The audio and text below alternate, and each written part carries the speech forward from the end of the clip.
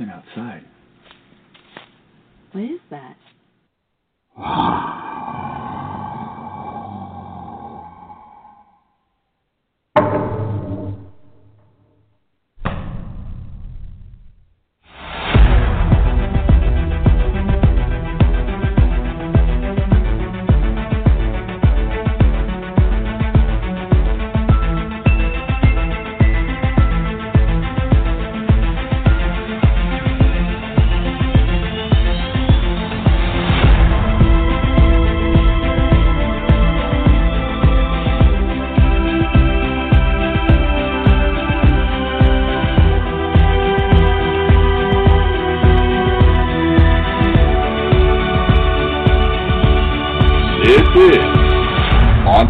Radio. Good afternoon, Monster X Radio listeners. This is Gunnar Monson, your host of Monster X Radio, along with my good friend Shane Corson. I am also the founder of the Sasquatch Coffee Company. You can check it out at www.squatchcoffee.com. Sasquatch Coffee. Have you tried it yet? I'm excited about today's show, and because I and Shane believe we're dealing with a terrestrial, one-dimensional. We're talking about an animal, and I think there's a lot of room for improvement in the Bigfoot community of how we approach the subject and do it in a scientific way. I mean, and who better to ask than an actual scientist? Shane, how are you doing today? I'm doing well, Gunnar. I'm like you. I'm also excited to talk with an actual scientist in Todd Disotell, a guy that I admire and I've followed for quite a while that, has taken part, thankfully taken part in some of the studies of Sasquatch, and is a big figure in the Bigfoot community, even though nothing has been proven as of yet for Todd to take part and show an interest. Coming from a science background and a really solid science background, it's going to be an honor to talk to Todd today.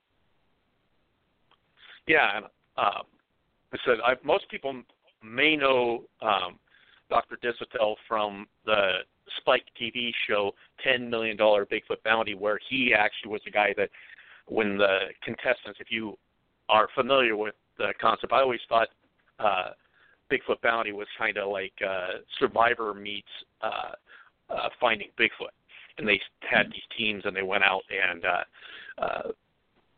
had tasks, and they had to go out and bring back evidence or whatever, or what they thought was evidence, and then actually Dr. Disotell was one of the people that processed that evidence, and he is an expert in DNA analysis. So if you didn't see that show, you may not know who he is unless you're active in the Bigfoot community. And I've actually talked to people that don't even know, which is kind of a shame that Truly. Anybody in the Bigfoot community wouldn't know who we're talking about. So let's get Dr. Disotell on here with us. Good afternoon, Dr. Disotell. Welcome to Monster X Radio. Thanks for having me. You bet. So for folks that don't know who you are, can you tell us a little bit about what you do and who you are? Well, I'm a professor of anthropology, of biological anthropology at New York University in New York City, and I have been running our Molecular Primatology lab for the last 25 years. In fact, I'm just celebrating my 25th anniversary at NYU this year. So that, to me, makes you preeminently qualified to bring in a unique perspective and an actual hard science perspective to the field of Bigfoot. What do you have an interest in Bigfoot? And if so, where did that come from? Well, so as I tell everybody, I'm definitely a skeptic, but as a scientist, I can't say it absolutely does not exist. And my interest comes because over the years in my laboratory, my students and I and other researchers in my lab have actually helped identify multiple new species and subspecies of primates. So there are unknown primates out there. They have been found in the last 20 years, and my lab has been involved in a lot of that research. So the very same tools that we use to identify, a new subspecies of chimpanzee or gorilla or a new species of African forest monkey, in theory, could be applied to basically any animal. And I was approached a long time ago to assist on the show Monster Quest, on a show that Jeff Meldrum was doing, and asked if I could do DNA analyses from hair. And that's how, in fact, we actually identified some of these other real species of primates, as my lab has been involved in extracting DNA out of hair and out of feces and other samples, for over 20 years now. It's fascinating work you do, Todd. How did you become the kind of the go-to guy? I guess I know you get sent, unfortunately, a lot of different things, and I know you're a very busy guy. But was it because of that show that people decided to make you the go-to guy to send stuff to? Well, I was one of the very few real academics who once said yes.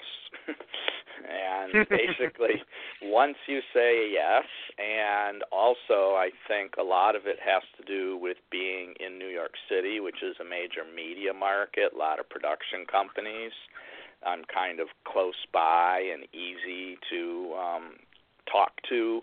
And so, I try to limit it. I try to only do, as credible or at least semi-credible of things as possible. I don't just take things from the public, because one of my main goals is actually science education. And so if I can go on a show, even if it has what some people would say is a strange premise, but I get to talk about DNA analyses, evolution, scientific methods, skepticism, and those things, I think that's a very important thing to do. Now, you say you don't usually take average citizen, they may send you something. Do you get a lot of stuff from the public in general? But I don't analyze it. I can't, and it costs money, it costs time, it costs effort, and if I just did everything that was sent me, I basically have a special freezer where everything just gets dumped into, and about once a year we clean it out. But I never encourage anybody. I get tons of emails like, can I send you this? And they'll send me a picture of a hair they found stuck on a fence. I'll send you this and maybe I can get the $10 million. I'm like, no, this is not how it works.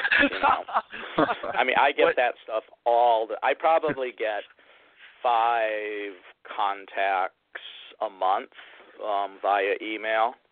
I literally do not answer my office phone unless I actually see that it's somebody I'm expecting a call from, because every now and then it's somebody who can find me on the internet because, I'm a university professor and our number's listed and stuff like that. Right.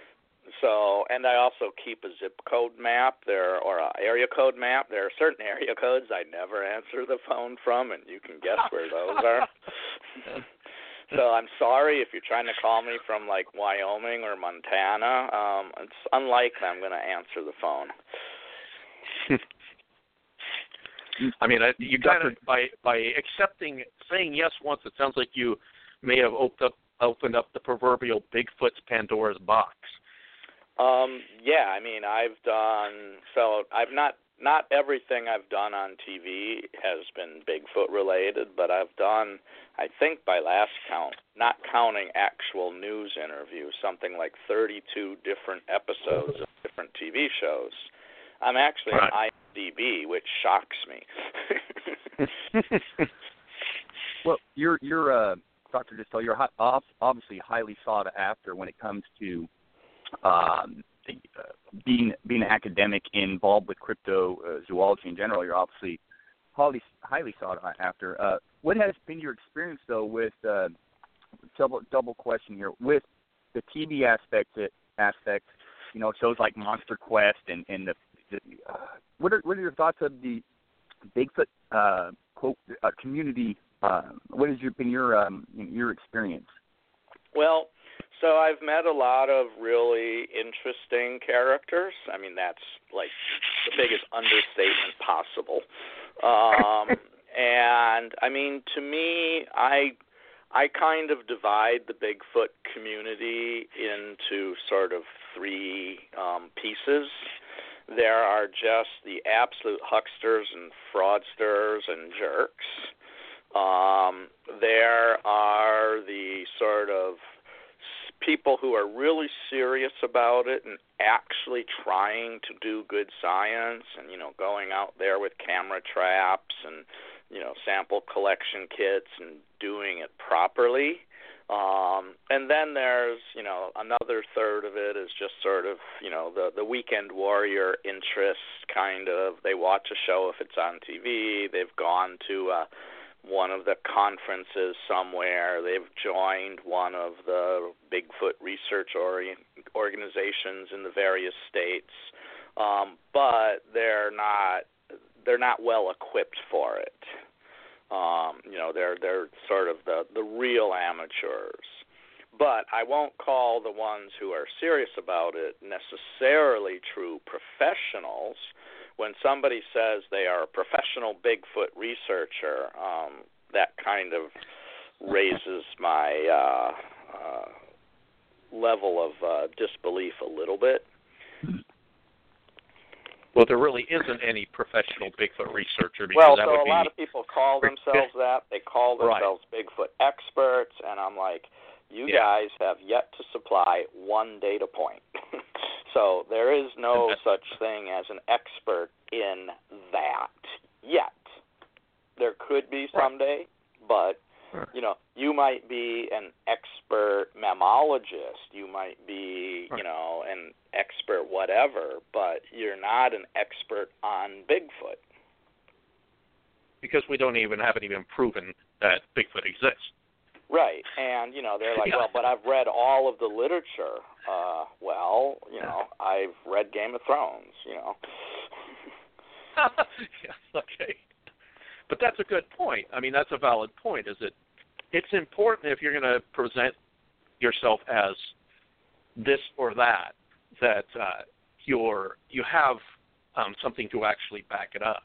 I mean, right. Really, in Bigfooting, the closest thing that I see as an expert in Bigfoot is someone who's had a sighting. I mean, that would be as much of an expert basically as we've got. If it is a, real, it has to be a recorded sighting, though. Eyewitness testimony is, it's even being used by the police and the courts less and less. The more we understand eyewitness testimony, the less we're actually using it in this country. And, beyond the blurry photos and videos and stuff, just saying you saw one doesn't really make you an expert. I mean, because, again, maybe you saw something else, and in your mind you thought it was a Bigfoot, and over the years and decades you truly, truly come to believe it. Because, we do have all of these psychological reinforcing mechanisms and stuff like that. I have watched people come in with a vague account, and by a week later, it's rock solid down to, details when their initial account was incredibly vague and shadowy. Yeah, and that does happen more times than not, unfortunately. But it's a true point. Now, Dr. Disotell, say you get a sample, and it's a sample from a peer, or it's been scientifically collected, and it's not just from your average citizen out there with no background or academic background. You get a sample of something. What is? Can you explain what you do exactly in the process? Well, so the very first step is we have to extract the DNA, and so let me explain sort of what we typically do versus what one could theoretically do. What you can theoretically do is much more involved and way more expensive, but what we do to date is basically we extract DNA, which it depends on what the source is. If it's a hair, we need to basically digest the hair to get rid of the coating, to get rid of the proteins. If it's feces, we need to break that down and break open all of the cells in the feces. If it's blood or saliva, it's a relatively similar step. And ultimately is what we end up with is basically a soup of, liquid with whatever the original sample has been broken down. So all of the cells in the original sample are broken open. We eat up the proteins with enzymes. DNA is not a protein, so you can digest all of the proteins in the sample away. And then using a combination of other chemicals or reagents, we actually separate the DNA from the rest of the cellular debris. So now I just have a test tube full of just DNA. But depending on what the sample is, it could be, like, for instance, if it's feces, I have all of the DNA in the feces, the bacteria, the plants and animals the thing ate, as well as the organism that left it behind. But our next step then is to carry out a procedure we call the polymerase chain reaction, or PCR, in which, using known information about the genome, we actually try to fish out a piece of the genome, and we synthetically make billions of copies of it. So we start with the mitochondrial genome, the maternally inherited portion of our genome, because there's hundreds to 1,000 times more mitochondrial DNA in every cell than there is in the nucleus. And so if you only have trace amounts, we start with the most common thing. So we basically sequence a chunk of the mitochondrial genome, and this is what's now also used for something called DNA barcoding to help build the tree of life. And so we have lots of data about the mitochondrial genome, and 9 times out of 10 you get a direct or almost direct match after we sequence that amplified DNA to something that's already known in the database. So basically I get the sequence off my automated DNA sequencer, and I run that sequence against the database, and it tells me exactly what it is or something very close to it. So it might not say, Canis lupus for wolf, but it will say it's a canid, and so I'll know it's something dog-like. If it's something that doesn't match anything in the database, we do an evolutionary analysis of it against other info from the database and find out where in the tree of life it falls. If it turns out that it's, frog DNA, it's not Bigfoot, right? But that depends on who you ask. Well, true. So we basically we operate under the general assumption that it's primate, and my basic search is it fall within the range of variation of a known primate, or is it a new primate? And if it's a new primate, what kind of primate? Is it a monkey? Is it a lemur? Is it an ape? Does it fall close to the human lineage? And these would tell us, for instance, there are people who theorize, and again, this is theory. There's no data. They theorize that it's a remnant, long-surviving member of the group Gigantopithecus. So that's a real fossil that lived in Asia for several million years, the most recent fossil of which is 200,000 to 300,000 years old. So some people say, well, Gigantopithecus, it's gigantic. Bigfoot and Yeti are gigantic, therefore Bigfoot must be Gigantopithecus. Other people think it might be a relic or remnant Neanderthal, or their close cousins, the Denisovans, which have only recently been discovered in the last 7 years. And so if I do an evolutionary analysis, Gigantopithecus is thought to be a relative of the orangutans. Clearly, Neanderthals and Denisovans are our relatives, so that sequence, that if it's not in the database, would fall on the branch with either orangutans or the branch with humans or some other branch. And so even if it's a complete unknown, we can still sort of place it in its general proximity. But 9 times out of 10, it's a bear or a dog. Right. Do you currently have anything in your data bank or your collection that is unknown at this point, or doesn't match anything that has been documented by science as of yet? Whether I've never had that happen in 25 years. Yeah. I mean, well, again, except for the case of the new species and subspecies of real primates. Mm-hmm. But in that case, they fell on branches close to things that were known, and that's, for instance, why they're a subspecies of chimp and a subspecies of gorilla. So they fell within the range of gorillas and within the range of chimps, but their population was significantly different enough from known populations to make it an actual subspecies.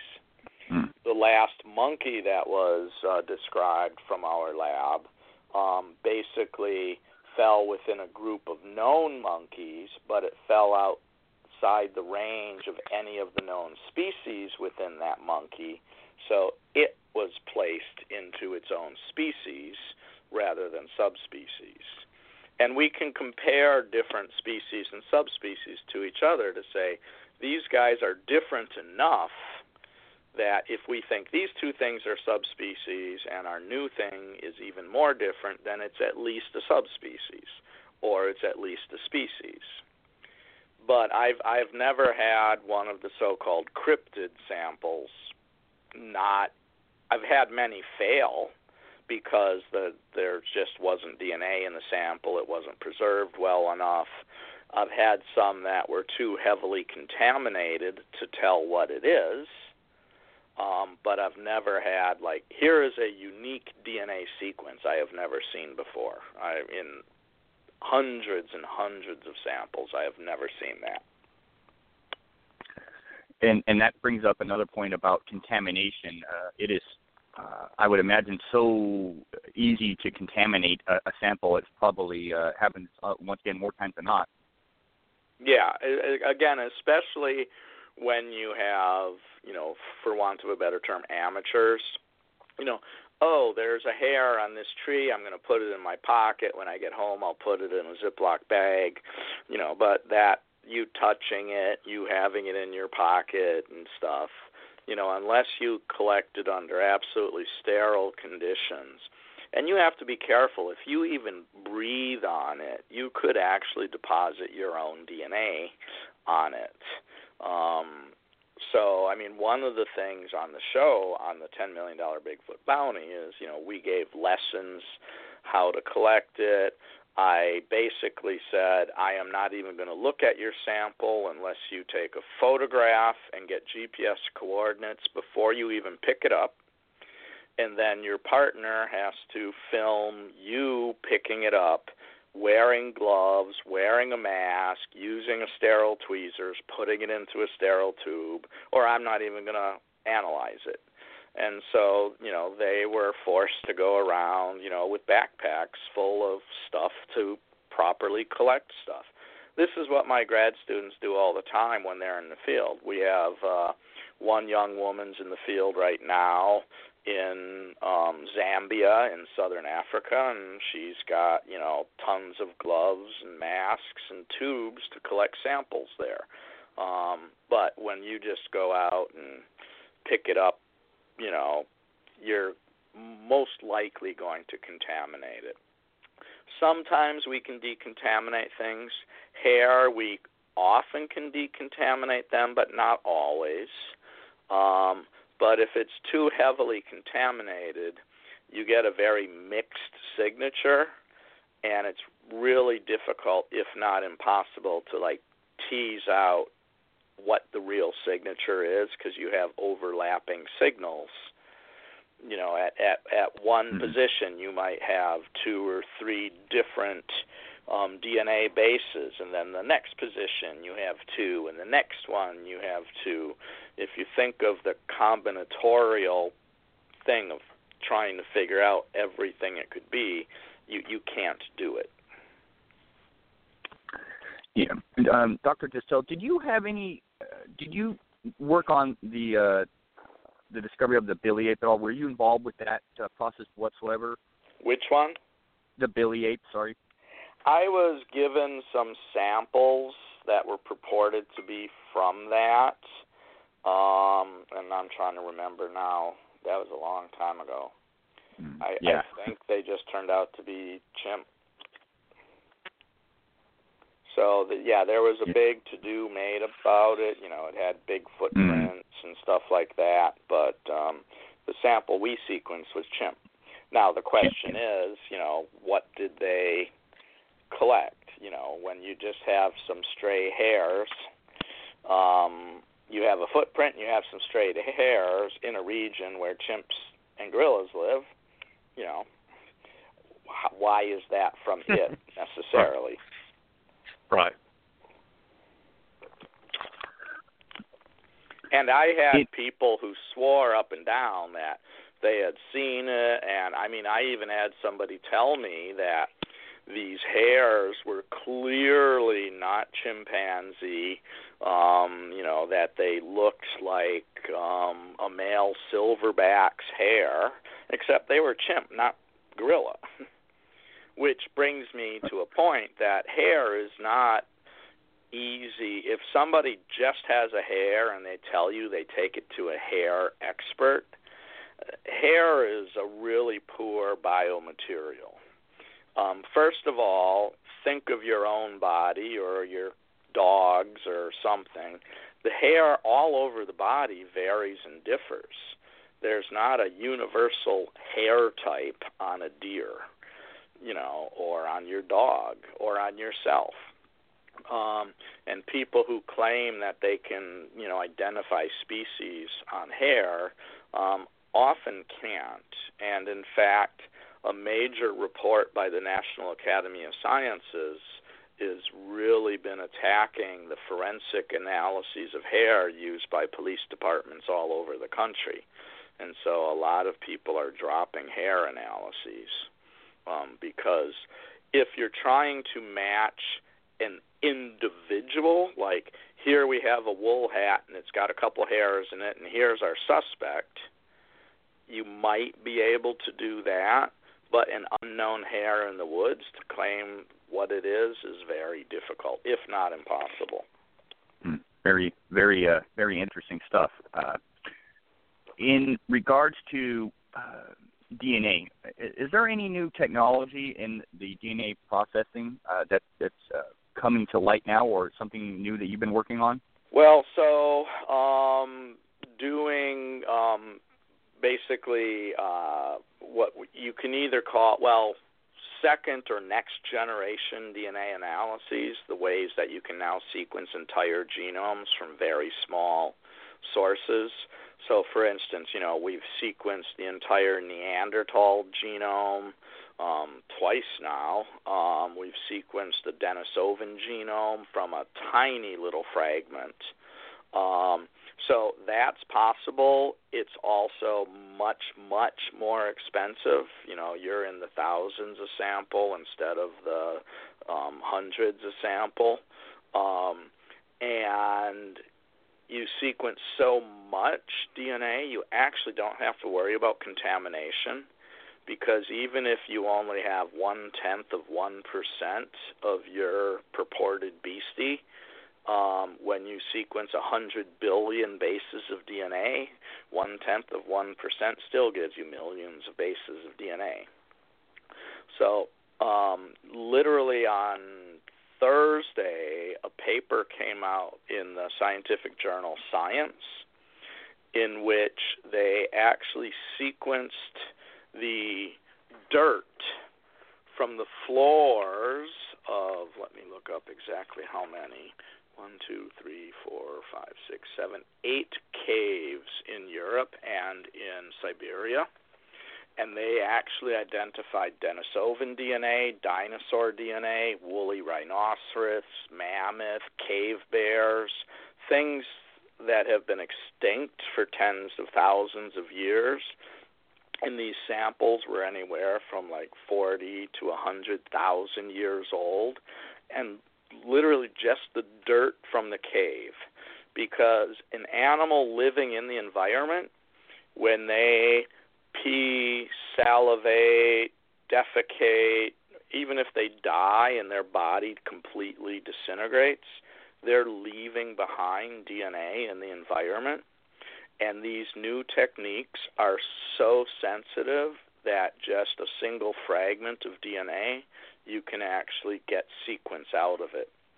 So I'm working actually with high school kids over the summer, and we go to Central Park and Washington Square Park, and we dig up little vials of soil, and then we sequence all of the DNA in it. Most of it's bacteria, fungi, insects, but you get dogs and rats and people and pigeons and hawks and whatever, squirrels, whatever is in that area is leaving DNA behind.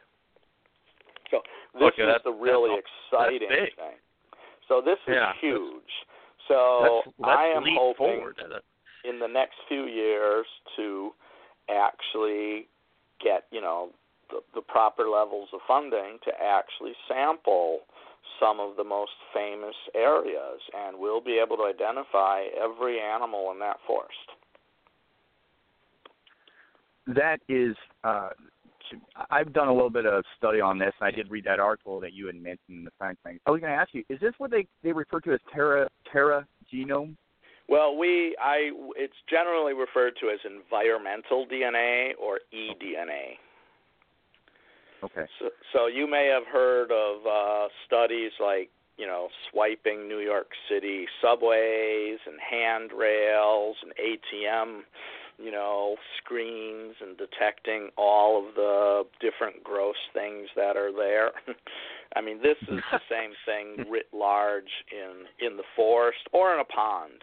You can do a pond or a river, and you can identify every fish, every insect, every snail, every clam in that body of water by just literally sequencing all of the DNA from a liter of water from that thing. And so this is huge. This is, I think this is going to be the future. The problem is this isn't just putting on a backpack, grabbing your camera, and going out for, a weekend. This is going to require serious scientific effort and some serious funding behind it, because to do any one of those samples is actually, the cost is coming down dramatically, but it's still hundreds or even thousands compared to the dozens or hundreds of dollars. But this is going to replace all of the other stuff, I think. So unless it's an interdimensional, time-shifting, whatever, it's going to be. You should still be able to get DNA. If it's an organism, it still should shed DNA if it has DNA. What are the possibilities though with this sort of? I mean, what are the possibilities? This is really for me some of the most amazing stuff I've heard of in a while when it comes to the study of DNA. I'm sure in a lot of ways it's groundbreaking. It's breaking open conservation biology, biodiversity studies. I mean, in the past, if we got access to a new forest fragment in Africa, we'd have to send a grad student or somebody for like a year or two to just observe everything to try to figure out what's even there. Now we can zoom in and get samples, and we can do a dozen forest fragments or whatever environment we want to see what's there, and then we can focus on the ones that are the most promising. It's like this one has the greatest diversity of monkeys, so we're going to study this one rather than this one that didn't have any monkeys in it in our initial screening. And the possibilities are just amazing to me. What obviously you're not going to want, like you ever did, but you're not going to want just because this is groundbreaking stuff. And it's an expensive process. You're not going to want people sending a ton of stuff. But I'm gonna after this show, I'm gonna get dirt in the mail by Wednesday. I've got some dirt in my backyard. I want to see what's in. Yeah. Exactly. Yeah. I'm pretty sure that one of the questions that pops into my head is like, so in theory, I have a Bigfoot sighting, a visual sighting, and this Bigfoot leaves a clear footprint. Could you? I mean, does this technology allow you to pull? I'm assuming it would leave DNA behind if it stepped somewhere. In theory, that would be not much.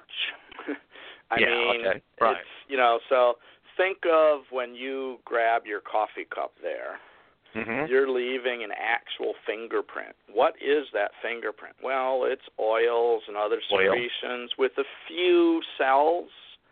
So if you're only leaving a few cells in that big footprint, it's probably not going to work. But if you saw it defecate there, or you knew one died in this spot, the body's been scavenged, but it was literally lying there before all the things ate it and took it away, there'll be DNA there. But just from a single footprint, I doubt it. And another so I've already said hair alone without DNA out of it isn't great. It's way better than footprints. I mean, footprints are, I think, one of the weakest possible pieces of data. And, I respect Jeff Meldrum. In fact, I literally was speaking to him last week at a conference. We had a long chat together. And Jeff and I get along. I have defended him against some of his detractors. But footprints alone are not going to lead you to a new species. They can tell you about a known species. So we have a lot of fossil footprints now from Neanderthals and Australopithecines and stuff like that. And we've actually learned some really cool things in the last few years from the patterns of those footprints. But you're not going to positively identify a new organism from its footprints. No way. And all the cats in the world are not going to convince anybody, and footprints are probably the singular easiest thing to either outright hoax or have somebody hoaxing you. I guarantee you, whenever one of these groups goes out to an area and the local teenagers in town hear that there's Bigfoot hunters out there, I would be out there hooping and hollering at night and knocking on logs and wearing fake footprints, wouldn't you? Well, you're now that I'm in my 50s, I probably wouldn't do that. Yeah. But, when I was younger, if I knew there was a Bigfoot research group in the area, definitely would be out there. just for fun. So if somebody so we have people that claim to have regular contact or to know, I guess for lack of a better term, they are referred to as habituators. Yeah. So folks that know that, I've had many people, oh yeah, I can take you right to where they're at. And I'm like, well, but there's always a lack of evidence. Bring me a high-resolution video of the encounter. Right. Yeah. I mean, even pictures and video aren't great. Right. There's been plenty of hoaxes on that, and CGI is pretty. I just saw Kong. It was pretty cool. Yeah. No, and but if you had an area that somebody claimed that, we could say the Erickson project, if there was a frequent, and it could be documented that they were in the area, so you could find an area that they were in and out of. Supposedly in the Kentucky, they had them eating pancakes off this gal's porch. Yeah. So in theory, you could, if it was an area that was frequented, you'd have a better chance of. I get the single footprint walking through the forest is not probably going to produce much DNA, but in fact, the Olympic project has an area that has some unusual ground structures. Are you familiar with the? Is with that the Soho or whatever they call it? No, that would be somebody else. The Olympic project is up in Washington and found several structures on the ground that look very much like what great apes make or what gorillas make in Africa. Yes. And I know that Shane, you could speak to this better. You've actually been to the site of the nest, for lack of a better word. They look like giant bird nests. I'm roughly familiar with that stuff. We actually, when we were filming Bigfoot Bounty, we came across several places where animals clearly had laid down at night. Some of the guys were calling them nests, but I, was skeptical. But something clearly knocked down some of the bushes and the grass was flattened. But a lot of animals do that, and so to make that connection, that's where, the thing I would do would be scour really, really, really carefully from hair from there. That's the most likely thing. In fact, one of a former grad student of mine, he worked on gorillas in Nigeria, this cross-river gorilla. This is one of these new subspecies. They're the most highly endangered of all of them. They're extremely rare, only a few hundred of them. And for the first few years, we didn't even have, we had one photo, and it actually looked like a Bigfoot photo. This gorilla running off, back towards them, 50 meters away, running into the forest, blurry. But we had their DNA because these guys made nests, slept at night, and gorillas, if you know, they eat what we call terrestrial herbaceous vegetation. They have the highest fiber diet in the world, and they're awesome. They get up in the morning from their nest, they take about 2 steps and take a dump, and then they walk off for the rest of the day looking for more food to eat.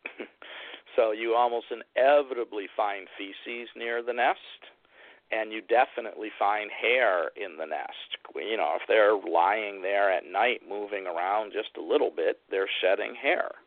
So if you had something like that, again, where's the evidence? Just showing taking a picture of, look, something slept here. The forest is full of deer and elk and bear and bobcat and, more than that. Part of the problem that I see in Bigfooting is that, first of all, people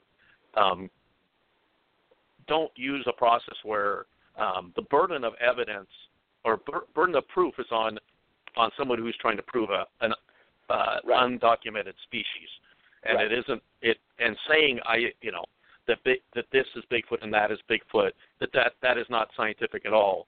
Let alone saying that making any definitive statement about a species that isn't proven is less than scientific, and it does more damage than it does good to the subject, in my opinion. So that's where science training and skepticism comes in, because what scientists do, we don't prove anything. We disprove as much as we can, but we never prove anything really. So we test and say, that's not it, that's not it, that's not it. Sometimes we're left with just a few things it might be. But usually, we're ruling things out. We're testing things and saying it's not this, it's not this. We're rarely, if ever, saying it is this. And my favorite analogy, and it's not even mine, it's like, if you're walking down the street in New York City and you hear hoofbeats, don't turn around looking for a zebra, or a unicorn. If you're in the Serengeti and you hear hoofbeats, turn around. It might be a zebra. But a sound in the woods, a howl, a turd, a hare isn't Bigfoot. Even if you're in Willow Creek, California, it's not necessarily Bigfoot. Well, no, the burden is to eliminate, like you say, all other knowns before you can. Right. And that's going to. What could it be? Could it be a bear? Could it be a deer? Could it be an elk? Could it be a bobcat? Could it be a mountain lion? Could it be a domestic dog? Could it be a horse or a cow off the farm? And, those are by far the most likely things. And that's why actually I've watched one episode of is it Finding Bigfoot? With it's like they hear a sound in the distance and they're all oh, what was that? That was it's like, Jesus Christ, what there's a million things that go bump in the night. Yeah.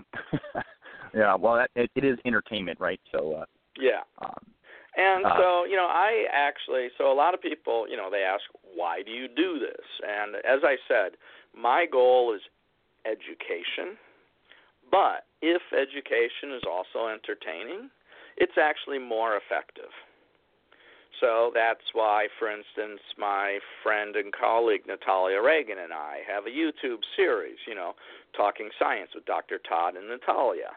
We renamed it to get a little more PG-13 from its initial title. But, and what we was have... that? So we have a title? YouTube series called Talking Science with Dr. Todd and Natalia. And, what was it initially called? It was called Talking Shit with Dr. Todd and Natalia. Yeah, I like that. Yeah. Well, but we wanted to let high school and middle school teachers be able to use it. And so we break down, simple concepts, bipedalism, tooth structure, primate diet, those kind of things, into 3 or 4 minute little funny, comedy, sketches almost, but with information and data in them. I always tell people, if you can trick your students into learning, it's far more effective than trying to figure out how to get them to learn. If they remember something years later because of something funny or weird you did in class, you won.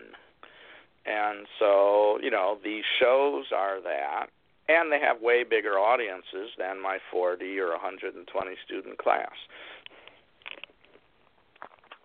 So theoretically speaking, Dr. Disotell, if you got an unknown, a sample that came back and it was very suspicious, what would be the next step?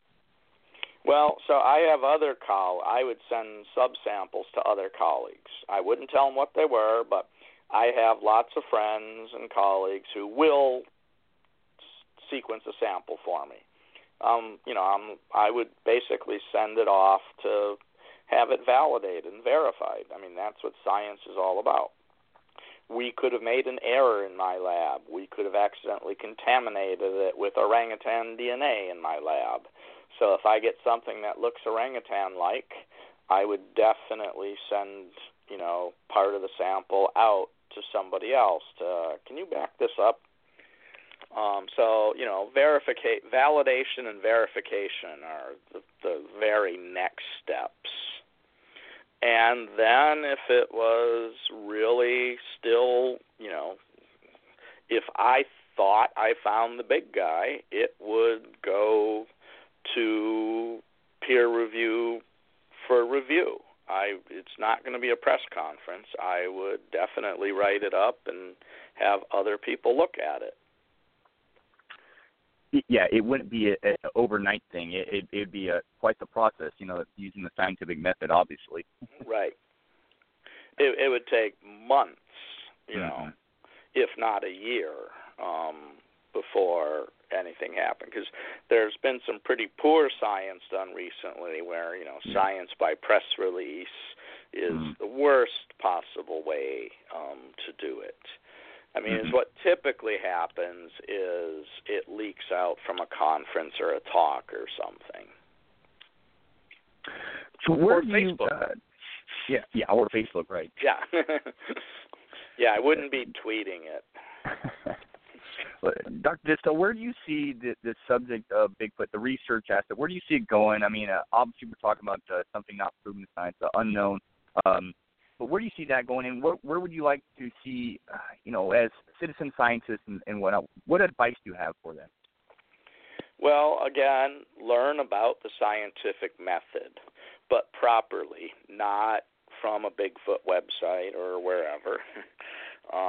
Hopefully take a science class in school, read some real science, go to some of the better popular science stuff, the writings of Neil deGrasse Tyson, watch Cosmos or read Neil Shubin's Your Inner Fish, those kinds of things. Learn about real science.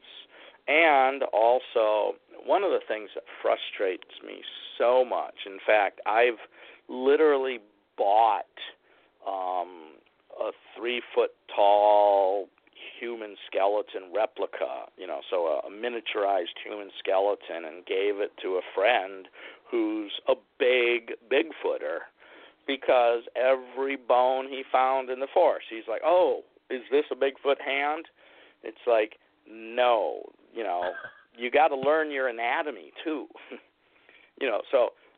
Learn about primate behavior. Read Jane Goodall, read Baruti-Goldalkis, read Gorillas in the Mist, find out about real behavior of real primates. Read the literature on what are primates, what primates are known, what do they look like, how do they act, what do they do out there, what do they eat. My entire field, this is what we do. There's hundreds of books published and thousands of articles published about this stuff. But also, like we had mentioned earlier, be skeptical. Every noise in the woods, every bone on the forest floor, what's the most likely thing? Pick it up and, go to your local natural history museum. Many of them have days where it's Ask a Scientist Day. You can bring a bone and, that's a metapodial from a deer. That's a deer foot bone, not a Bigfoot arm. So, yeah, but if I found it, so if I had and that's the approach that I borrowed from a friend in the Bigfooting field a while ago, is the approach to quote-unquote evidence is Bigfoot last, because that is, right, like you say, the most likely thing that it is a known animal. Right. And we actually have a group that goes out in a particular area, and the easiest thing to gather, the most passive way to collect data is audio.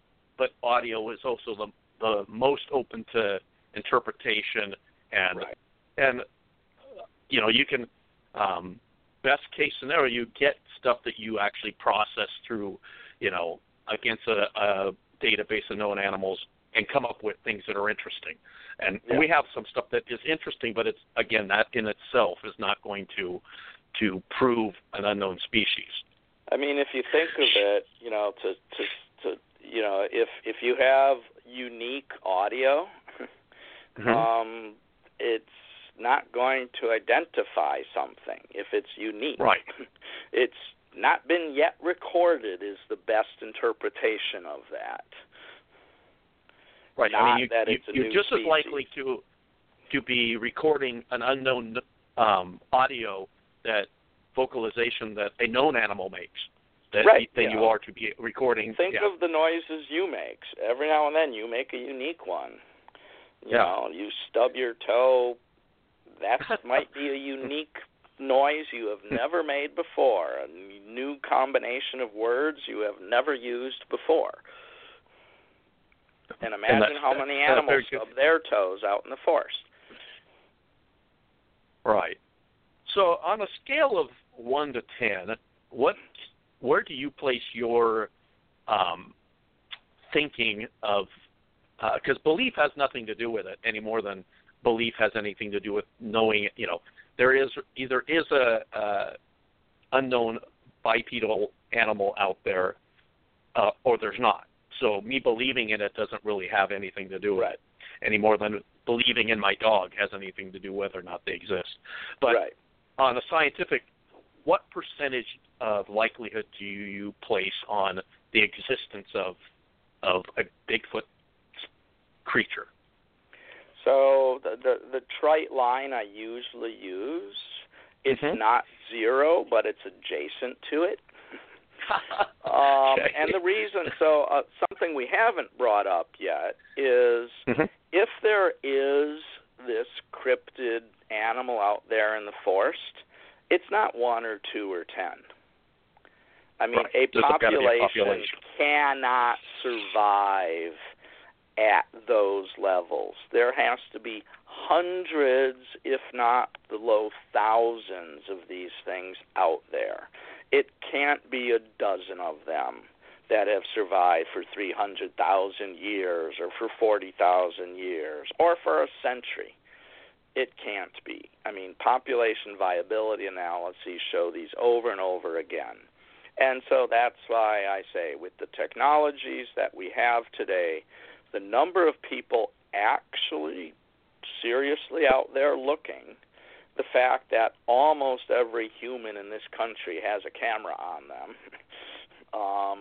and we still do not have one single credible data point. Tens of thousands of hunters, not one credible data point. Puts it small. Because there has to be a lot of these guys. We are running up against the clock. It's been one of the fastest hours that I've enjoyed doing on Monster X, and we really appreciate you being with us today. We'd love to have you back on because I think we could easily talk another hour about the scientific. And I appreciate the excellent questions. You guys actually nailed many of the key issues very succinctly, so I appreciate that. Sometimes this just goes rambling. Yeah, well, and the idea is this: so if you're listening and you are interested in Bigfoot research, or you consider yourself a Bigfoot researcher, the idea is to actually go out and learn how to conduct scientific research. You cannot, pulling up a camp chair and sitting in camp drinking beer and listening to the woods is not actual scientific research. And the approach of Bigfoot last, that you have the obligation on someone who is trying to prove a undocumented species is to eliminate all other possibilities of known species first. So think about that when you go out there and are looking and collecting quote-unquote evidence. That's only one step of this process. I'd really appreciate Dr. Disotell joining us today, and for my friend Shane Corson, we are out of time for Monster X this week, and we will be back next Sunday. Be sure and go and check out our new website at www.monsterxradio.com. This episode will be up there shortly. So thanks, everybody, for listening, and have a great week, and squatch on.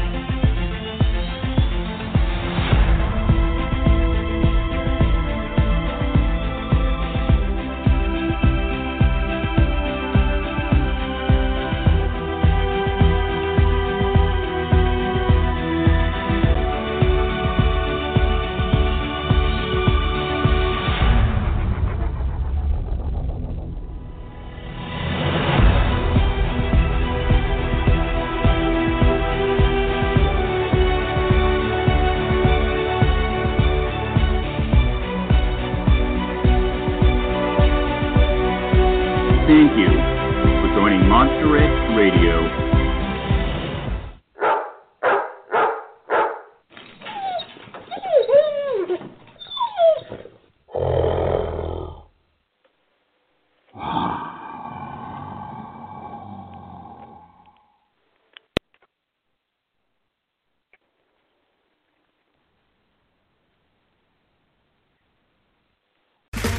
Okay, round two. Name something that's not boring. A laundry? Ooh, a book club. Computer solitaire, huh? Ah, sorry, we were looking for Chumba Casino. That's right, ChumbaCasino.com has over 100 casino-style games. Join today and play for free for your chance to redeem some serious prizes. ChumbaCasino.com. No purchase necessary. Void where prohibited by law. 18+ terms and conditions apply. See website for details.